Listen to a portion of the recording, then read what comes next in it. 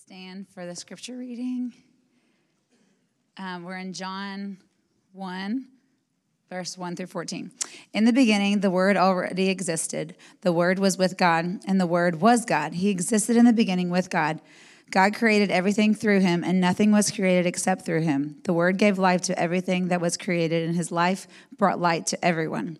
The light shines in the darkness, and the darkness can never extinguish it. God sent a man, John the Baptist, to tell about the light so that everyone might believe because of his testimony. John himself was not the light. He was simply a witness to tell about the light. The one who is the true light, who gives the light to everyone, was coming into the world. He came into the world he created, but the world didn't recognize him. He came to his own people, and even they rejected him. But to all who believed him and accepted him, he gave the right to become children of God.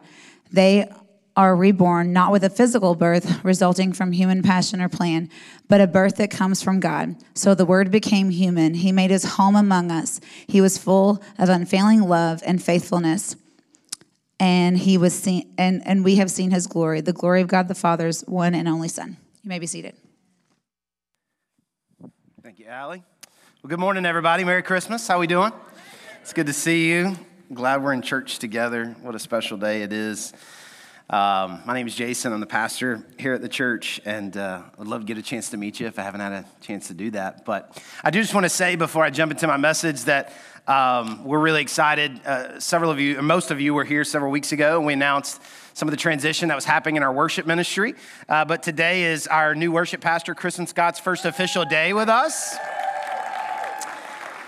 And we're excited about that. We're excited to have Kristen here on our team, and really just all of our team. Just so blessed. I had a chance to have dinner last night and with just talk church a little bit, and just again just reiterating how blessed we are to have such an amazing team here at the church. And so Kristen's just awesome herself, but joining an awesome team. So we're glad that you're here. It is Christmas time. I know that we still are a little bit away from the actual Christmas day.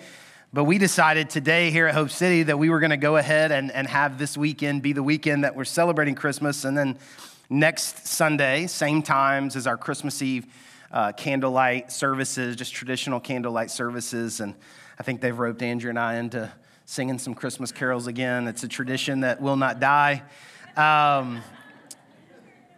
Kristen's here now. Why are we singing? I don't know. But Katie said sing, so we're singing. But we are celebrating Christmas, and just in the spirit of that, got to thinking about some of Christmas memories for me, and I started thinking about family and different experiences, and started thinking about some of the great gifts I've gotten in my life, some of the worst gifts I've gotten in my life. My brother doesn't listen to my podcast, so I can tell you that my brother is just not a great gift giver. Most of my childhood, I got whatever the gas station had the night of gift giving, and those types of things. And so I just Googled, what are some of the worst gifts that have ever been received? Like that people would have the courage to go on the internet and talk about the worst gifts that they've ever received. And I got to be honest with you, these are pretty bad. Maybe you've had some like this.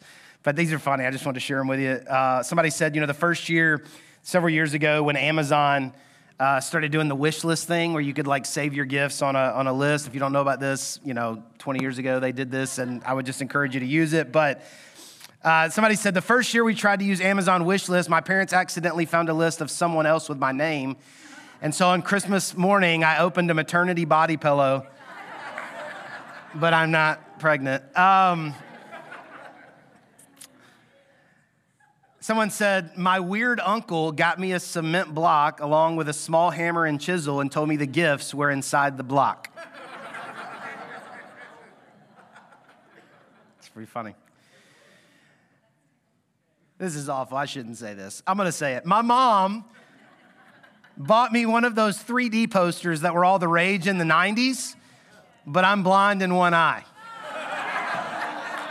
That's pretty funny. That's great. I didn't run any of these by Andrea, so I'm gonna. This is terrible. but funny. My parents bought me a book called Coping with Being Adopted to break the news to me. See, now the blind eye don't sound that bad now. This one's disgusting. I told my uncle one time that I wish I could grow a beard like him, and so Christmas that year I opened a Ziploc bag with his facial hair in it. That's pretty cool. That's not the weird uncle. So anyway, that was just funny, but every year around this time, we can easily spend time talking about the meaning of Christmas, and it's very easy for all of us, Christians, non-Christians. It's very easy for all of us to somehow, sometimes lose sight of the purpose of why we do all this, why we get dressed up and why we buy gifts and do dinners and, all the activities with the kids. And it's easy sometimes to kind of lose the sense of meaning or the reason or the motivation behind we do all that. And then even just broader than that, I think sometimes in a society or in a world that, Christmas is a religious time regardless of your religious beliefs. But even beyond that, I think sometimes the messaging of society can be that the meaning of Christmas, people will say, the meaning of Christmas is family. And it's not that it's not family. It's not that family's not great, but that's not the meaning of Christmas. The meaning of Christmas is not family. Or maybe they'll say, the meaning of Christmas is love. It just needs to be a time where we're loving and we love, and love is all around, and nothing wrong with love. Love is great to celebrate at Christmas, but that's not the meaning of Christmas. Maybe, somebody would say, well, the meaning of Christmas is giving. Maybe, that's the messaging. Maybe from an advertising standpoint, it's shopping or whatever it is. And there's nothing wrong with any of those things. This is not me being, defensive about, taking Christ out of Christmas or anything like that. I mean, all those things are things that we celebrate at Christmas and things that, are meaningful to us. So I'm not bothered by that, but it's not accurate. It's wrong. Because the meaning of Christmas is that God came to us. That's the whole meaning and the whole motivation and the reason behind everything that we do is that God came to us. God came to us. And I know that we know that, but I wonder, do we know that? You know what I mean? Because, it's baby, it's Jesus, it's nativity, it's all those things. But, what separates Christianity from all other religions, all other faiths, belief systems, philosophies, what separates Christianity from all of those other ones, and you've heard me say this so many times from this stage, but it's worth reiterating again today. What separates Christianity from all other belief systems and faiths and religions is that in some various different ways, all of those other ones say that if you will do certain things or obey certain things or be a certain type of person, then you could potentially, after your life is over, become godlike. Or maybe in those religions, they say that there was a human being that in some way became godlike, and that's who we worship, and that's who we revere, and that's whose teachings we follow. But only Christianity says there was already a God, and that God had such affection and such love for the human race that instead of a human becoming like a God, the God, decided to become a human. Only Christianity claims that. And the motivation behind God doing that was his love for you and me. It's why he did it. And that's what we read today Allie read for us in verse 14. It says, so the Word, talking about Jesus, the Word became human. And again, we know that, but I want to just hang right there for just a second to make sure we know it, that God became human. And he made his home among us. I love how Eugene Peterson in the Message says it. He says that, and God moved into the neighborhood. I love that. God came and slept on my couch. That's not Eugene Peterson, that's me. But God came and slept on my couch.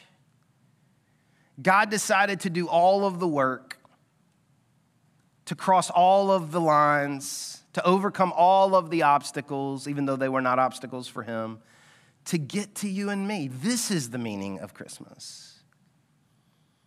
And we don't really have a category to understand someone doing something like that for us, right? I jotted down some potentially close comparisons. And these, not even close. Close is not the right word. But just even trying to understand and categorize what it's like for God to decide to become like us, right? So that we could eventually become like him. It's kind of like, even though this is not it, it would be like the owner of wherever you work coming to you and saying, listen, I own this place. I make all the profits off of this place, but I love you so much and I want to be in your condition so badly that I'm going to sell all of my shares of the business and just become an hourly wage employee so I can be with you. Who would do that? Not your boss, right? But that's kind of what it's like. It would be like the owner saying, I'm going to sell my shares. I'm going to sell everything that I own just so I can come clock in and clock out with you, right? Or it would be like, around this time of year when a celebrity goes to a homeless shelter or, serves food at Thanksgiving, football players serve food. It would be like, instead of just going and serving food, them saying to the people, listen, I love you so much and I care about you so much and I want to be with you so badly that I'm going to get rid of everything that I have and I'm going to give up my career and I'm going to give up my millions and I'm going to give up my houses and I'm going to give up all of my toys and I'm going to give up all my stuff and I'm going to come live on the street with you. Who does that? Nobody does that. Nobody does that. And this is what John 1:14 is saying to us when it says that the Word, Jesus, God, and he didn't just originate as a baby. He had been around forever. We read that this morning, that God in the Trinity, the form of Jesus, decided to be the business owner who would be willing to sell the business, to be an employee with you, to be the celebrity who would be willing to give up everything to sleep on the street with you. This is what Jesus was willing to do, to give up, Philippians 2, to put aside being God. To put aside being God so that he could come and be like you and be with you and to know what it feels like to be you. And so he became like you so that eventually you would be able to be like him, that we could become, John tells us, the children of God. Children of God. And so what I want to do for just a few moments today is I want to talk about this idea. We read it a couple of times in this verses that Allie read for us today, but I want to just, the thing that's been rolling around in my head is the idea of light, L-I-G-H-T, light. Because obviously Christmas is a time where we think about light.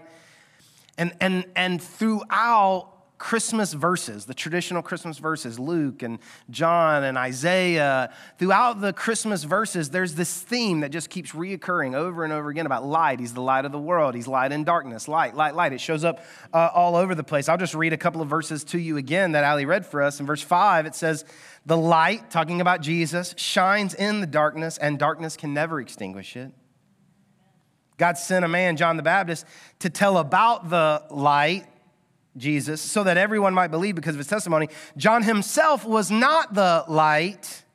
He was simply a witness to tell about the light, Jesus, the one who is the true light, who gives light to everyone was coming to the world. So there's obviously something there about light that is important for you and I.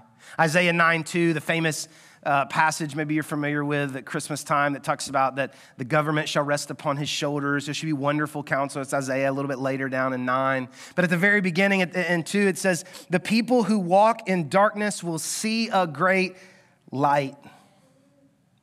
It wasn't just talking about you and me in the future. It was talking about when Jesus would show up, 2,000 or so years ago for those people. But it says the people who walk in darkness will see a great light. For those who live in a land of deep darkness, a light will shine. So what does this mean? They could have used any metaphor. They could have used any analogy. They could have compared it to anything, described it in any way. But over and over and over again, we see light, which is one of the reasons, by the way, we do Christmas lights. Maybe you know that, the tradition that goes way back. What does that mean, that Jesus is the light? Well, becoming a Christian, and I know that many of us in the room are Christians, but not everybody in the room is a Christian. So maybe you don't know this, but becoming a Christian is described in the Bible in a lot of different ways, from death to life and different ways like that. But one of the ways that it's described is it's like being blind, but then being able to see. This is one of the ways that the Bible describes what it's like to be a Christian. That before you are a Christian, you're blind. Now, you don't know you're blind, but you only know you're blind after you can start seeing. But after you become a Christian, you would say, let me tell you what my life was like. I was blind, but now I can see. And it's similar, this idea of seeing, that all throughout the Bible, that becoming a Christian, whether it's from blind to sight or whether it's darkness to light, and even some other examples, that becoming a Christian is like being able to see what you could not see before. This is one of the ways that, one of the things that it means to be a Christian. And so as you think about light and you think about Jesus being the light, it has a few implications for us. The first thing that it means is that the world is a dark place. That's not necessarily encouraging for us this morning. But we have to start there, that if Jesus needed to come to be a light in the darkness, then that means that without Jesus, the world is dark. That means that your life without Jesus is dark. The world is a dark place. And sometimes that darkness is very tangible. Sometimes that could be a felt presence of evil or some demonic dark thing. That is a very real thing. But even if it's not that, it's just darkness in our lives. It's the recognition that without Jesus Christ, we are stumbling around in the dark, right?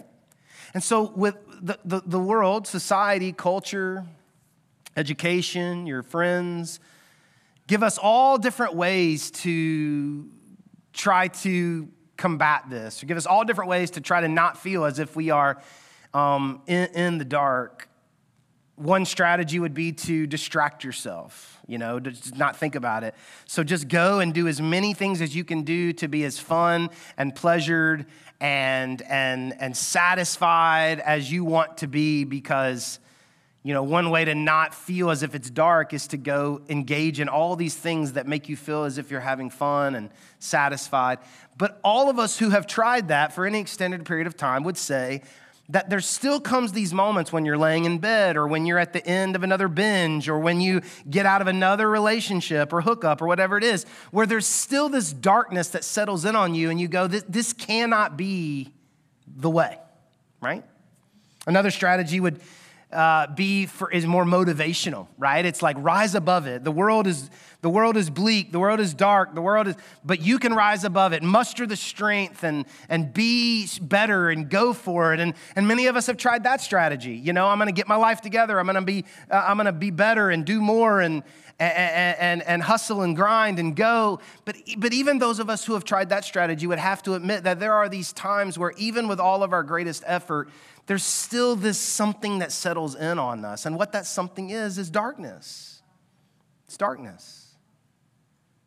Not because we are necessarily doing dark things, but because we live in a world that is dark. Another strategy is more noble, but it would say, you know what, yes, the world is dark, so what we're gonna do is we're gonna do everything in our power to make it less dark. We're gonna, solve all the problems in the world and love people, over and above and include everyone and all of these things that in and of themselves are not bad things, but it's this idea or this belief that in our own power, we could overcome that darkness in the world. We can fix it.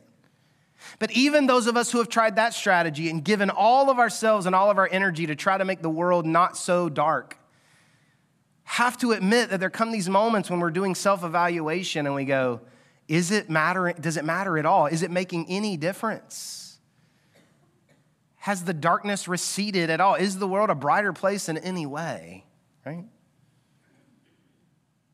And so, in a way, what this is saying to us that we read today is that there comes a point in everyone's life when they come to the end of themselves.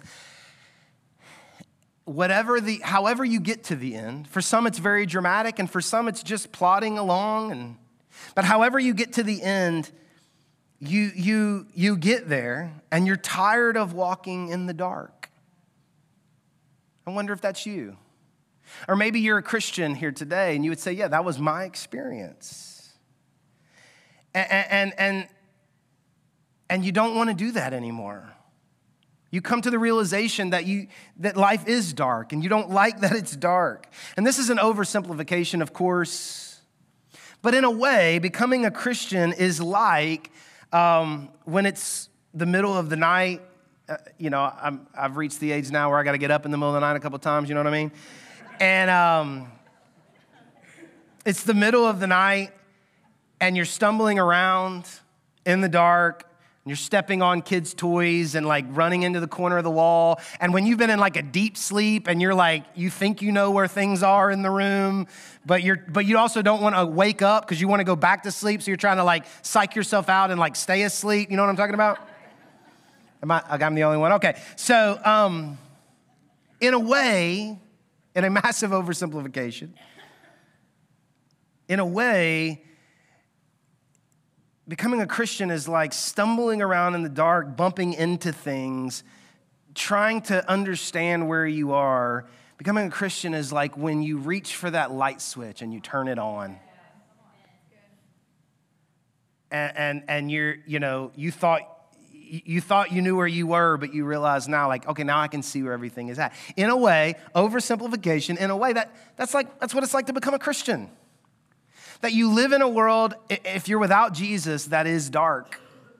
And you're doing your best, and you're educated, and you're trying, and you're moral, and you're trying all these things, but you're stumbling around, and you keep bumping into things. And you finally turn the lights on. And this is what Zechariah meant in Luke 2 when he prophesied. And he said, in the tender compassion of our God, the dawn from on high shall break upon us to shine on those who dwell in darkness and the shadow of death and to guide our feet into the way of peace.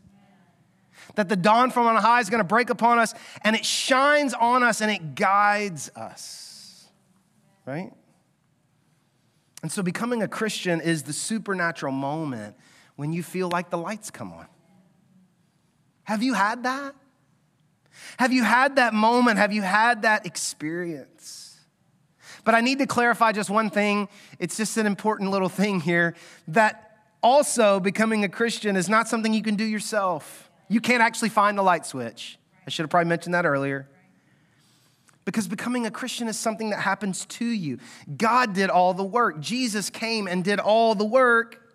And so becoming a Christian is something that happens to you. The dawn from on high shines on you. The great C.S. Lewis line that I've regurgitated so many times, my daughter makes fun of me. When C.S. Lewis talking about his salvation experience, he said, it's not so much that I decided as that I was decided upon. Have you had that? Have you had a moment in your life where you felt like the lights came on? So in these verses that we read today, that Ali read for us, it says that God, the Word, came and he made his home among us. He sold the business to be an employee with us. He gave up his fortune to sleep on the street with us. He moved into the neighborhood. But it says that people responded to that differently. Like even as I'm talking about it, you would think everybody would say, are you kidding me? That's unbelievable. That God would do that for me? I'm all in. But that's not what it says happened.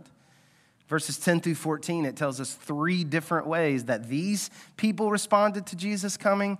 And these are the same 3 ways that we respond. It says that some did not recognize him. It says that some didn't recognize him. They didn't know that it was God. They were unaware that God was near them and pursuing them, or that they were in the presence of God. And we could say, and maybe this is some of you in the room, we could say that potentially like this is maybe those of you that didn't grow up religious, you didn't know stories in the Bible or anything like that. You maybe are here today loosely affiliated with religion in some way. And it's not that you have ever maybe all the way rejected God as much as you just don't even really know much about it. And you're not maybe familiar with it. So if we were using the light analogy of stumbling around in the dark, this would be people who don't even know. It would be like living in a house your whole life that is completely dark and there's no power to the house, or there is power to the house, but you don't know there's power to the house. And so you could turn the light on if you knew that you could turn the light on, but you didn't know. You don't know. Maybe that's you today. You don't even know why you ended up in a church service. And you've not rejected God. You just have never even really thought about it. But here you are. Here you are. So some didn't recognize him, but it also says that some did recognize him, but they rejected him. They rejected him.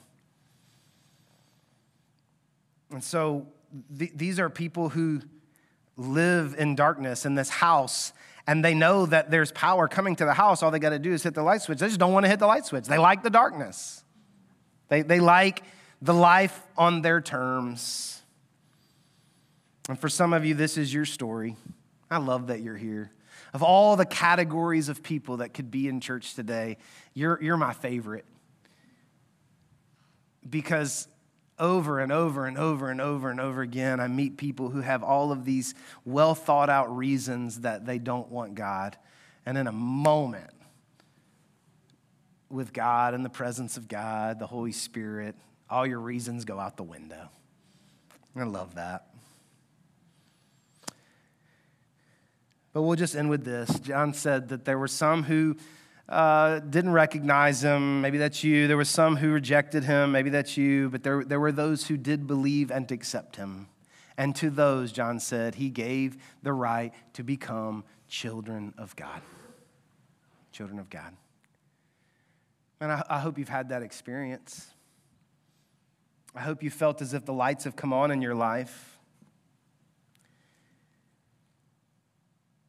I hope that you can look back on your life and see and know what life was like before Jesus and see the difference now. It says that those who believe and accept, they are reborn not with a physical birth resulting from human passion or plan, but a birth that comes from God. Yes, he came as a baby. We celebrate that these weeks during this time. But he didn't stay a baby. He became a man who was without sin, died on the cross, resurrected from the dead. And believing in Jesus is not so much about your brain as it is your soul. Feeling as if what was dark has now become light. Feeling as if what was blind now has sight. And it's not just becoming a better version of yourself, and it's not just trying really hard and trying to be a better person. Belief in Jesus supernaturally rebirths you. You're reborn into a new person. You become alive.